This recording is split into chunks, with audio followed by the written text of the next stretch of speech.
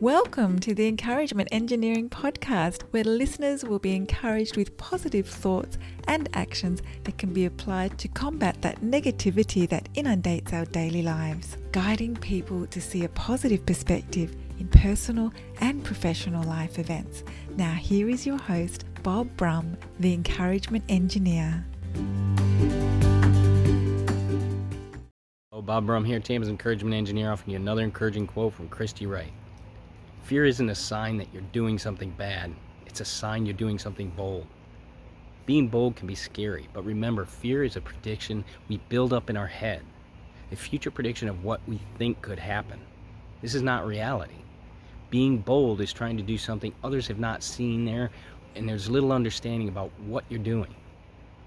Being bold means even though you don't know what will happen, you will take action to try and achieve your desired result.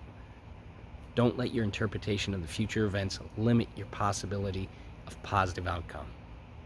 If you're part of a group, company, organization, and you'd like some help to see the value of a positive perspective and positive action in your life, I'd love to help.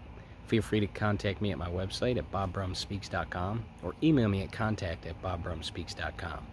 I also encourage you to subscribe to my podcast, the Encouragement Engineering Podcast, played wherever you listen to podcasts. And I hope you have a great day.